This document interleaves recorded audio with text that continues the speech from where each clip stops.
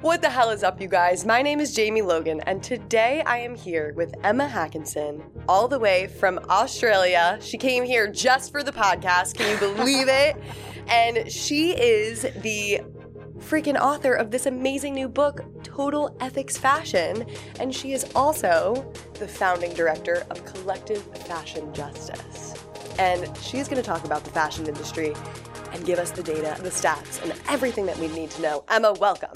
Thank you. Thanks for having me. Thank you for being here today. This is so awesome. Guys, I met Emma, it must have been 2 years ago at this point. In the virtual world. In the virtual world, we met. And I interviewed her for this film called The Face of Fashion is Fear, where we talked about the wool industry specifically. And so we did an interview, and Emma's just incredible. So Emma, why don't you just give us a little introduction about what you do and your new book?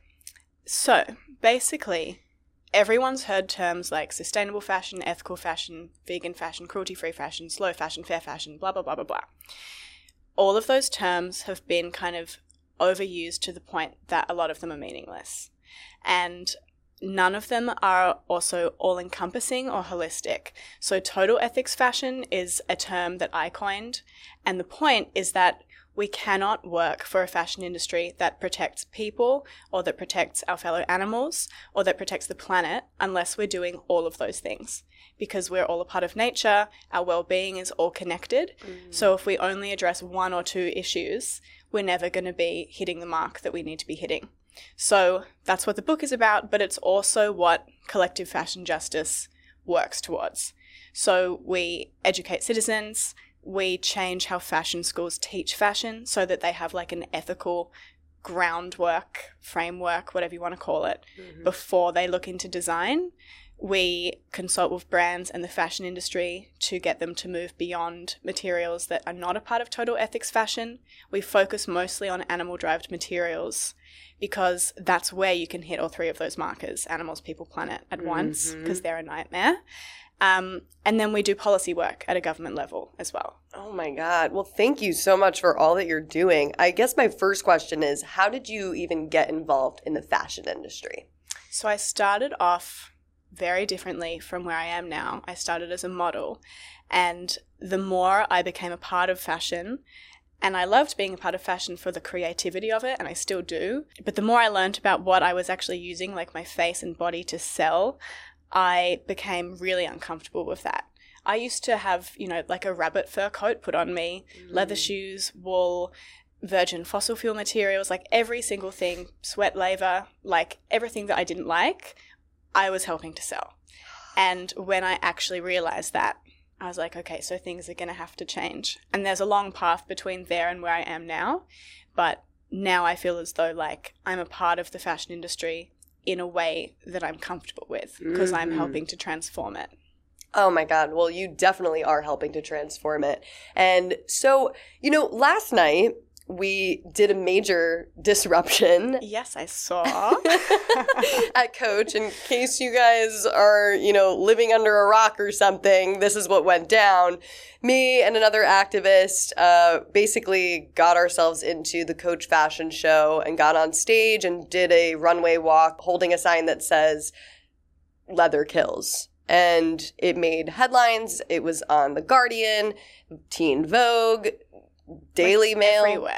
Everywhere. Yeah. Literally everywhere. Blew up overnight, The Cut, Glamour magazine. And it was making a statement against these industries and saying we no longer want to use materials that harm animals, that harm the planet, and ultimately we want to move towards sustainable plant-based materials. What do you think about that kind of activism with PETA? Yeah. So I saw it. I loved how many people commented on your walk being really good. I thought that was hilarious. Yes. And I also think like often, honestly, we will have brands that will say to us, do you work with PETA? And we actually haven't done a campaign with PETA or anything, but we obviously have aligned goals in the sense that PETA is talking about moving beyond animal-derived materials, and we're also doing that.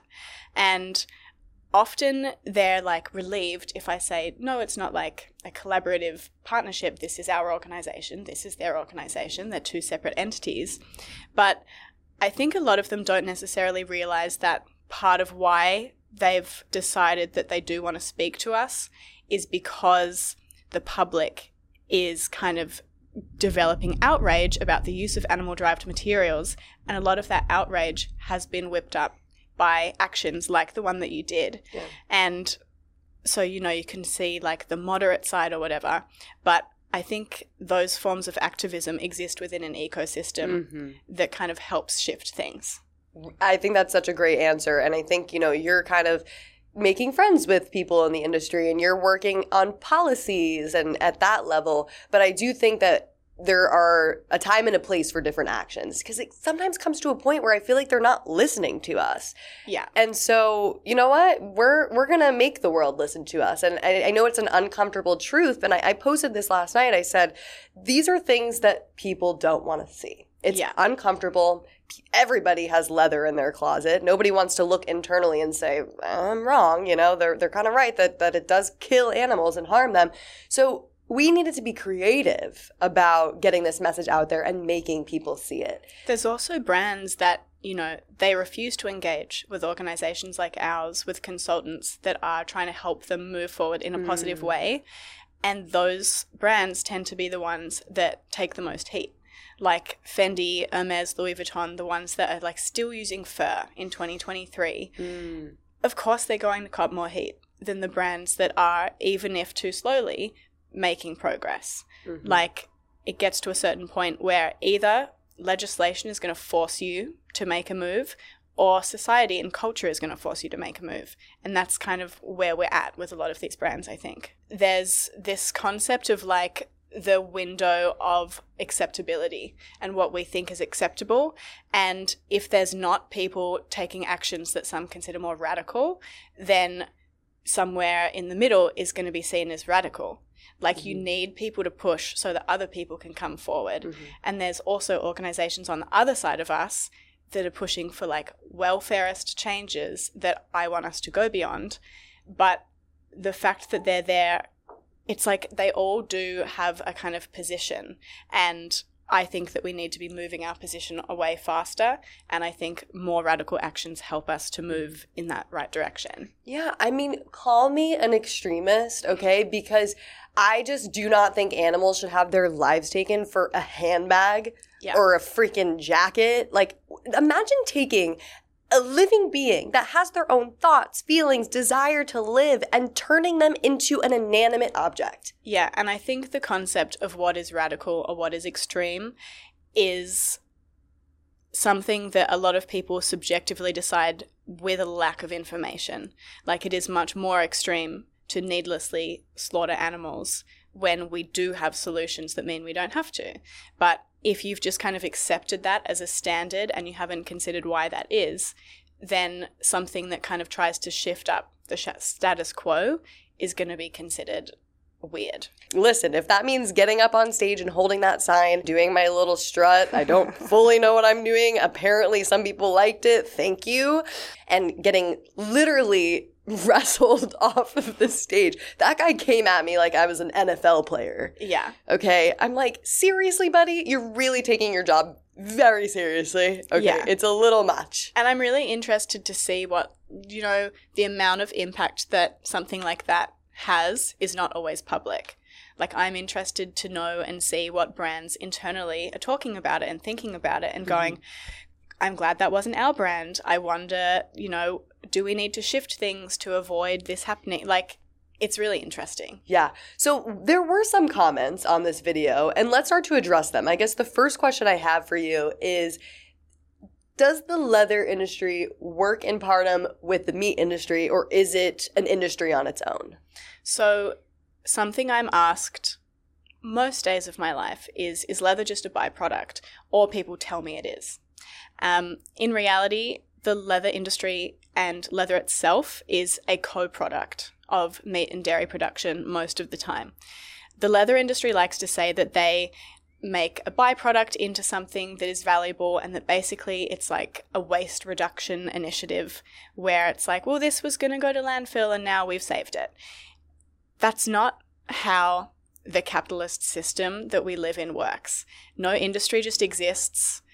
to reduce waste without making money. The global leather industry is worth like hundreds of billions of dollars.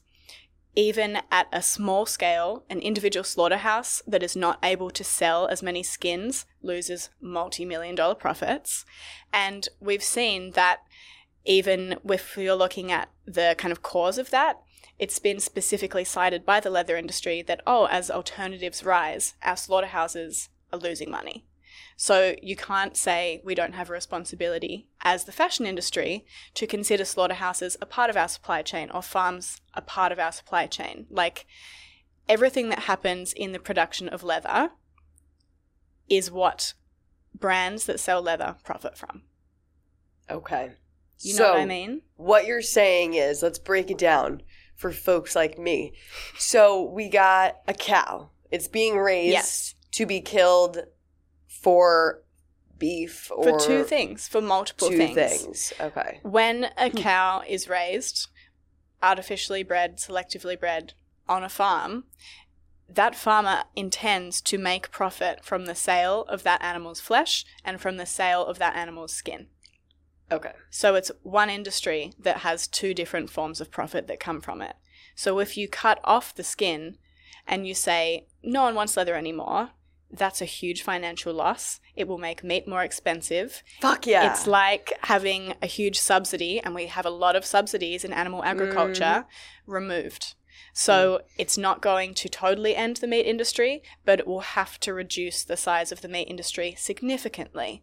Even the American Leather and Hide Council of America, they say, if we could make people buy leather for a higher price because there's greater demand because more people buy it, we will raise more cows, we will kill more cows. So behind the scenes of their own marketing, when they're talking amongst themselves as an industry, they know how profitable it is. I see. Okay. And are there certain breeds of cows that are better for leather than others? Because I know that even people don't often realize that dairy cows are sent to slaughter for the meat industry as well. They're all kind of intertwined. So calf skin leather is the most valuable form of leather because if you're a very young animal, a very young human, your skin is softer and you also haven't had as much time to have scars or bug bites or something that would be considered like a blemish and a fault in a product. So the dairy industry actually has a huge connection to leather because we know that all of the male calves that are considered useless waste because they won't produce dairy, in a lot of instances, the most profitable part of a male calf is their skin. So they're killed at about 5 days old, maybe kept alive for like a month, and then they go straight into the luxury fashion industry. And I think that's something too. People have a huge issue with fast fashion, as they should, but it's so important to not let luxury fashion and other forms of fashion off the hook because it's a mess all over the place. There's a lot of human rights violations in these industries as well, whether it's, high luxury fashion. I mean, you were just looking up the ethical standards at Coach, the frickin' fashion show I just disrupted. And what did you find? Coach does not pay living wages, which doesn't surprise me at all. It's estimated that only like 2% of the fashion industry actually has living wages being paid to garment workers. A living wage, just like to really make it clear, is what you need to have food, shelter, medical care, like really bare minimum stuff that you need to live. So a brand that sells a bag made from an animal's skin for thousands of dollars that can't find the money to pay that is hugely problematic. There's also a huge link between modern slavery, deforestation, and cattle ranching. So that's another way that environment, people, and animals come together and are all exploited for leather. It's truly a despicable industry. And, people are commenting on the post. They're like, oh, well, it's not like vegan leather is any more sustainable. It's plastics. There's microplastics that are going into the ocean. Emma, hit us with the facts. So it's true that vegan leather, the most common type, is polyurethane. It's a synthetic. It's plastic. Is not sustainable. It's not part of the future of fashion. But people have this idea that just because it's not sustainable, leather must be. In reality, we know that even the worst kind of vegan leather, because there is plastic-free, bio-based, recycled vegan leather as well, polyurethane has a climate impact that is 7.5 times smaller than cowskin leather. Oh. It also has about like 14 times less water usage. The amount of land that is required for cowskin leather and other leather to be produced is massive and has huge implications for biodiversity, species endangerment. Like, it is a lesser evil. Mm-hmm. We need to move and have progress where it's like, this is the worst thing, this is next. Ultimately, we need to phase out both. But it's not realistic and it's not helpful to critique someone that is trying to move the fashion industry beyond something that is awful, animal-derived leather. Like, just be like, yeah, you're absolutely right. Let's also move beyond fossil fuels. How can we look at the next generation of leather? How can we look at bio-based, plastic-free, animal-free? And that's what we're doing, and it's the sensible choice. Mm-hmm. Well, these are just people that are trying to continue justifying their own actions. Yeah. And it's sad because they honestly, I think, don't realize what they're saying is they're actually proving our point. And one of the things, just to cut you off because it's so important, please. Most people don't realize, and this is like a little bit of a truth bomb that I'm going to drop on people, most animal-derived leather is literally coated in plastic as well.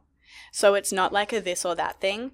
You legally, around the world, do not have to label leather as coated as plastic unless it hits a certain portion of plastic overall. So most leather is coated in plastic. The tanning process, even if it's not coated in plastic, renders it non-biodegradable. So it's not going to biodegrade just like a synthetic won't.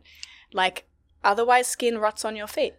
It's making something organic inorganic. That's literally the whole point of it. I was just going to say that leather is skin, which when you kill someone, they decompose. They rot. It rots and it disappears. And the leather industry, the fashion industry in general, has managed to take cow skin and make it last forever. How many goddamn chemicals do you think are on those pieces of leather? It's what do people think? It's just like because it's cow skin, it's sustainable. If they have even taken a second to look inside some of these tanneries where people are dunking cow hides into these terrible buckets of chemicals and developing cancers of their own. I mean, you could go on and on and on how this is also a human rights issue, how this is also an environmental issue. Where do you think those chemicals are going? It's going into our waterways. And it's not necessarily going into our waterways because it's a form of environmental racism in leather.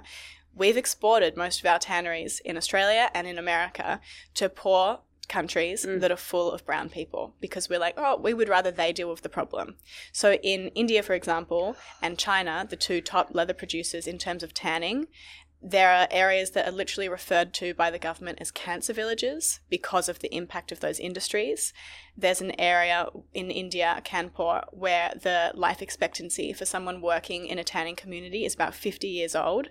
So there are so many layers to what is wrong with leather. We have 4 different reports: leather's impact on people, on the planet, on animals, and then a just transition beyond leather. And together they're like thousands and thousands and thousands of words because there is so much wrong with it, and we still didn't cover every single problem. Wow. And it's not just leather. It's also wool. Yeah. It's also fur. It's also silk and any other industry that exploits animals for fashion and food, you guys. So I want to actually, we only have so much time in this podcast, so let's really just hit each one. What's wrong with wool? Because it's technically just growing from the sheep, right? Yes. To start with, it's only growing from the sheep because we have selectively bred sheep for so long. The mouflon is like the original sheep, and they had a thin wool layer and a fur layer. And in summer, they just shed the fur. We were like, oh, we could make more money from this animal. We could exploit this animal if we just bred them so that the wool layer was huge. So that's where we're at now. And now there are a lot of problems, a lot of different forms of mutilation that sheep are exposed to by those industries, legally without pain relief in almost all instances, including in the responsible wool standard. You actually can cut the tail of a lamb off without any form of pain relief if you just say pain relief isn't available in the part of the world that I am. So it's really weak and not good enough. And when sheep are no longer profitable alive because they're viewed as a commodity, they're just slaughtered. That's sometimes when they're a young lamb still because they want the profit from meat and from wool, or sometimes they keep them alive and they shear them regularly for about 5 years, which is often just halfway into their lifespan, and then they're done, and often they go to live export. There's, again, layers and layers of cruelty, but the wool industry has very successfully, as with the leather industry, gone, but we're an alternative to plastic. But it's not sustainable either. Huge methane emissions, huge land footprint, and we have solutions to both plastic and animal-derived materials. I mean, think about it, people. There are so many resources that need to go into raising an animal, feeding them, watering them, giving them shelter. And then the gas that they let out, I mean, it's completely unsustainable. And I love how you before had made the comparison and you said, while, you know, there's certain vegan plastics that may not be great for the environment, the leather industry is still way worse. You sometimes see this with the dairy industry. So people will say, oh, but almond milk. Almond milk. Freaking almond milk Yeah. is so bad for the environment. So have you seen dairy's water intake? Exactly. It may not be the best plant milk option in terms of water, I but need to show you something in this. But it's still better than the dairy industry water intake. Totally. So I'm about to show a comparison of land use between wool from Australia, we're the largest producer, cotton from Australia, we're also a big producer, and tencel lyocell, so another fibre that is biodegradable. Okay. Each square on this is a square metre for the same amount of fibre. So I just need you to show that to people because... Wait. This is all wool and then this is cotton? Yeah. Okay, you guys, this is literally, for those listening that can't see, we are looking at a whole entire page and a half worth of The numbers are land. Wool is over 1,350 square metres of land, whereas cotton is like 7 to 12 and tencel is like 1.25 square metres of land, all for the same amount of fibre. Okay, you can't. It's incomparable. Yeah. Is So that a word? biodiversity Holy shit! in Australia, like species extinction, we are a leading contributor to mammal extinction around the world. Koalas are implicated by this. Everyone loves them here. Every species of like native bird that lives in these areas is implicated by this. It's something in fashion that we don't talk about enough, and it is so hugely problematic. So I need people to care about the wool industry in terms of like animals are exploited directly, the sheep, but so many native animals are as well. In Australia too, native dingoes, we shoot them because we don't want them to damage the profit of the wool industry. So it's just mess after mess. So what do sanctuaries usually do with sheep, with the wool that they have? Because you have to shear them because we've bred them that way. So. Yeah. So I know sanctuaries where they'll leave some of it out for birds to make nests with. Okay. They will fill pillows to make bedding for the young animals that they have come in. It's problematic because there is literally just so much wool. So different sanctuaries make different decisions and it's an imperfect world. But at least they're viewed as individuals, not as objects to, extract profit from. Absolutely. And also one of the other issues with the industry is a lot of the workers are paid by weight and not or per sheep. Per sheep. So their incentive is to just shear as many sheep as possible as quickly as they can because they get paid by how much wool they're collecting. So there's no care or regard for the sheep whatsoever. And if you look at some of PETA's undercover investigation footage, and they've done like 130 or something. And it's like the same thing every single time. And they get cut up and stitched up, and it's really awful to see. So I did want to ask you, as we describe each industry, what are alternatives to leather that you would recommend? And then what are alternatives to wool that people can buy? So I think first, like I said, it's like you do the best you can. If you can't find the most sustainable alternative, you still find something that is more sustainable than cowskin leather. And that includes like if you really don't want to buy synthetics new, there are so many synthetic shoes that are secondhand that already exist in the world. You can just buy them. But if you're looking for the best materials available, Mirum is great. It's plastic free. It's all bio-based. It's circular, blah, blah, blah. Pinatex is a good one. It's not perfect, but it's so much better. Same with something like Oho Skin, same with something like Deserto, same with Apple Skin. Like, really, the list is endless. Super cool. Apple skin, mushroom leather, pineapple leather, cactus leather is a new thing. Yeah, and we have like a whole material guide on our website. And I think often I see fashion journalists be like, oh, Pinatex, as an example, the pineapple one. They'll be like, it has 5% a synthetic coating on top. It's like, well, leather probably does too. And 5% compared to fully synthetic or compared to animal slaughter and all of the emissions and cruelty associated with that, like, we're winning. It's progress. Yeah. It's not going to happen overnight. Right. So I will take the win. Yes. It's great. Absolutely. And you guys, just to tell you the website, because we didn't say it before, it's www.collectivefashionjustice.org. Yes. So that's where you can check out some of these studies and alternatives. And then what were the alternatives to wool?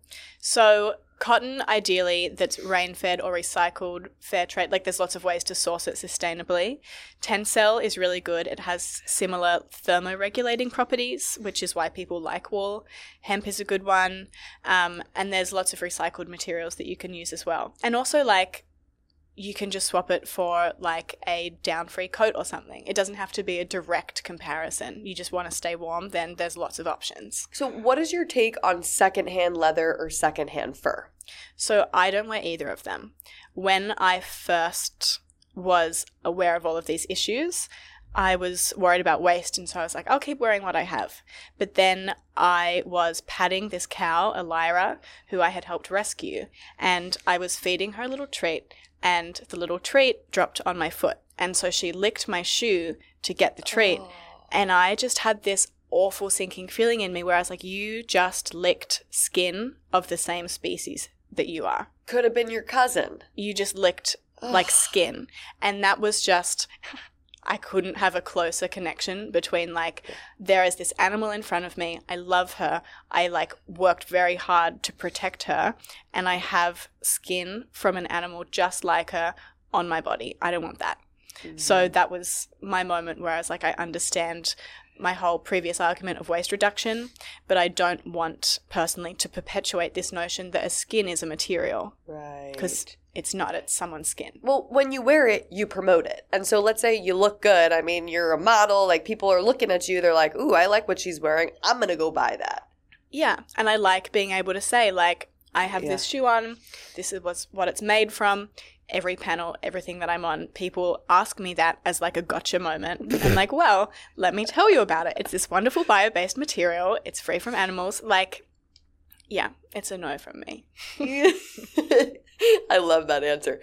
So now we're going to get into fur, because fur is something that's been under pressure for a long time now. And I feel like out of all the industries, most of the public is in agreement that fur is unnecessary and that it's extremely cruel because of the practices that they do to the animals. They confine them, they electrocute them, they oftentimes skin them alive, and it's just really gross just looking at it. It's like an animal's fur, and anybody that has a dog or a cat, you could really connect to that this was once an animal. Yeah. So what's your take on fur, and why is it maybe unsustainable? Maybe talk a little bit about the connection with COVID and the minks and... So there's a lot of things wrong. It's unjust in that animals are killed specifically for fashion. About 95% of them are confined to really small cages. A wild free fox in their native natural habitat would roam like 10 square kilometers, and they get about 1 square meter in a cage. And if you look at the environmental aspect, then there's lots of emissions still. A lot of pollution around factory farms that goes into the water can result in eutrophication, and eutrophication in water can lead to dead zones in water where fish and other aquatic life can't live. So that's another layer. A lot of workers in the dressing of fur, which is like tanning for leather, get sick for similar reasons. And also, when we put wild animals into confined conditions, we perpetuate the risk of further zoonotic diseases. So COVID was hugely connected to the fur industry. It's why like 15 million mink were culled all in once in Denmark. And then I think just like the thing that will surely get anyone on fur is that the humane practice, by the definition of the fur industry, of slaughtering animals is to insert a probe into their mouth and their anus or rectum or even their genitals and turn off an on-on switch that electrocutes them.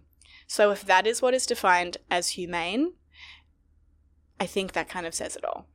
Oh my God, to even think about that and put that image in my head, like I can cry in it right now. It is so disturbing, and there's just never a right way to take somebody's life, but to really think about like the fashion industry and how they take these beautiful animals and turn them into like bags and shoes. It's really, really despicable. And I have a hard time not saying something to fur hags when I see them on the street. Like, I try to change my approach person to person. I sometimes will do the public shaming. Sometimes I just sticker them with like losers wear fur stickers just so like when they walk around people can see it from behind. I just think it comes to a point where we have to make it socially unacceptable. And unless people feel uncomfortable wearing it, I don't know if we're going to achieve that change. As you said before, you look at those leather shoes that you used to have and you see an animal, you see a skin, you see a being that was once alive. And the same goes with fur and fur coats. It's perpetuating the idea that it's okay to wear somebody else's skin and fur. And so yeah, I that is my approach. Sometimes I'll go up to them, I'll be like, hi, do you have any idea like how many animals were killed for that jacket? And some people play dumb. I don't know if they really just don't know, or they'll say, oh, it's secondhand. And you know, it doesn't really matter because you're walking on the street promoting it. There's a really good scene in Slay, which is a documentary everyone should watch if they haven't. And Emma's in it. Small plug. And there's a really good scene where the director of the film, Rebecca, is sitting on the floor surrounded by all of her old clothes, fur coats, bags, like luxurious fashion. And she says something like, a spell has just been broken. The way that I look at them now is so different because I see the animals and the individuals behind what it took to get these. And I think that that's a really kind of powerful thing people can do, is to actually look in their wardrobe and consider what happened to get there. Were there animals involved? What happened to them? The hands of the people that made them? What happened to those people? The planet? We have such a disconnect between what's in our wardrobes and the reality of it.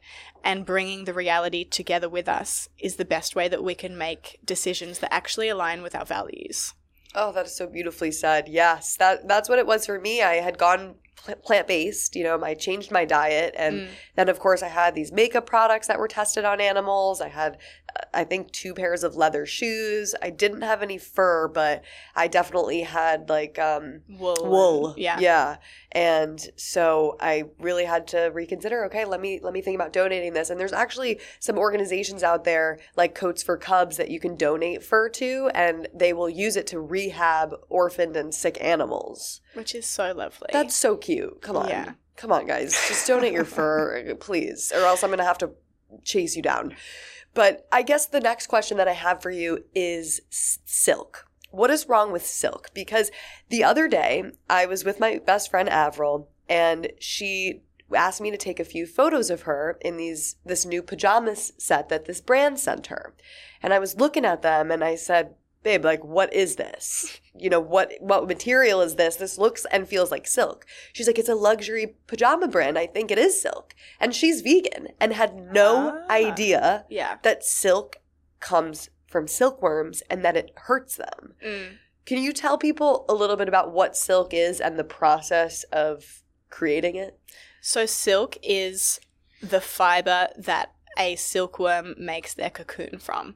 And the easiest way to get that fiber and to reel it out into, you know, one long filament is to either steam or boil alive the pupae, the silkworm that is like turning into a moth inside that cocoon. Oh my God. And a lot of people are like, oh, but, you know, we don't even know if they feel anything. I think that that's really important to address because it was not that long ago that we were like, well, fish don't have feelings because they don't have a neocortex in their brain. We now know that that is totally untrue. And we have like study after study coming out about insects and their capacity. Bees can experience states of pessimism, like if they're trapped and then they're unable to get out, they like give up and they feel depressed. That is so interesting, and I think it's really important to consider science and the reality of other sentient life when we're talking about this kind of thing. Well, the reason that we're able to oppress others is because we devalue their lives and we say, oh, they're different than us. Oh, yeah. They're worms. They don't feel pain. They don't think. Oh, fish, they have fins. They don't walk, so it's okay to eat them and kill them. And it allows us to justify our behavior. So I think just as a whole and just as compassionate people, we should try to look at ways that we're all similar and try to see that we all have a right to be here on this planet and that we shouldn't have dominion over all of these species, and that in fact, if humans didn't exist on this planet, it would probably thrive and all species would survive and thrive without us. Like, we completely have come in, taken over, killed trillions and trillions of beings for our own taste, pleasures, and fashion statements, and we walk around like we're the greatest species on Earth. I think it's really interesting how people choose to define intelligence. Yeah, we've made skyscrapers, we've made computers, we have AI now, but we have also single-handedly destroyed and brought to extinction so many other species. We're making our own planet that we live on uninhabitable. Oh. Is that intelligence? And I also really like to refer to animals, like I did earlier, as our fellow animals. I think the best way that we can stop oppressing other animals is to realize that we are just animals. We're Homo sapiens. We're one species of many. And there are lots of things about us that are wonderful and are exciting, but there are lots of things that are wonderful and exciting about so many other species, every other species too. Yeah. We're different but equal. So well said. I completely agree with you. And, as we begin to wrap things up, I do want you just to talk a little bit about collective fashion justice and what studies you guys are finding, what's next for you, and how people can help and support you. The best way people can support us is to inform themselves. Like, you can't take action unless you understand what's going on. We have so much data and reporting and information so that you can do that. We also just launched in the book at the end and on our website, there's a manifesto that people can sign, and it basically says that they agree that they want the fashion industry to move beyond animal-derived, fossil fuel and deforestation-driven materials, to pay living wages, and to exist within planetary boundaries. So it's like that has to be the golden point that we're working towards. The fashion industry doesn't view it like that yet. So the more people that we have signing that, the better. Guys, in an hour podcast, we can't cover every single detail about these industries. As Emma was saying, there are so many layers to this. So simply by buying this book, Total Ethics Fashion, you can find many more studies in here, many more comparisons, see really what's wrong with the fashion industry on a deeper level. But then also going to your website, collectivefashionjustice.org, and looking at all the materials that you have on there. And sharing it with your friends, like our social media. The whole point of everything we do is to spread information that results in system change. We can't do that if no one knows about it. Right. So every share matters. It seems like a small thing, but the whole point of collective action is that one little thing that you do, if a lot of other people are doing the same little thing, it makes a big impact. Okay, and so what's next for you guys? We, at the moment, are speaking with a few different Fashion Week organisers about policies to protect particular wild animals. So that's all I can say for now, but it's very exciting. Okay. We're working on another series of films, and we are also talking to a lot of brands at the moment about the same kinds of policies moving beyond animal-derived materials. And that's the most exciting to me because it's a really tangible, things are changing. We're replacing it with sustainable and ethical materials. I love that. That's so great. And I think the thing with fashion is people use it as a way to express themselves. It's an art. It's something that we can also look cute and be sustainable. You don't have to be in rags and, weird kind of hippie clothes or things that I wear. You can usually look like Emma and actually look fashionable and cute and not hurt animals. And if fashion is a tool for expression, it should be a tool of expressing your values, not only your aesthetic choices. Oh my God. Let's wrap it up on that. That is so good. So Emma, where can everyone find you? So Collective Fashion Justice is just at Collective Fashion Justice everywhere. And me personally, online, I'm Hakame, Hakamme. Cute. Okay, and can people just message you if they have questions, or should they email? They can do whatever they like. Beautiful. Guys, definitely go check out the website, collectivefashionjustice.org. I'm at It's Jamie's Corner, itsjamiescorner.com. You know how to reach me. And thank you so much, Emma, for just enlightening us and just for doing everything that you're doing. Thank you for having me, and thank you for pushing us where we need to go. Super important work. Now, before this snot runs down from my nose because I'm extremely under the weather, I'm going to end this podcast now. Bye! Such a funny way to end it.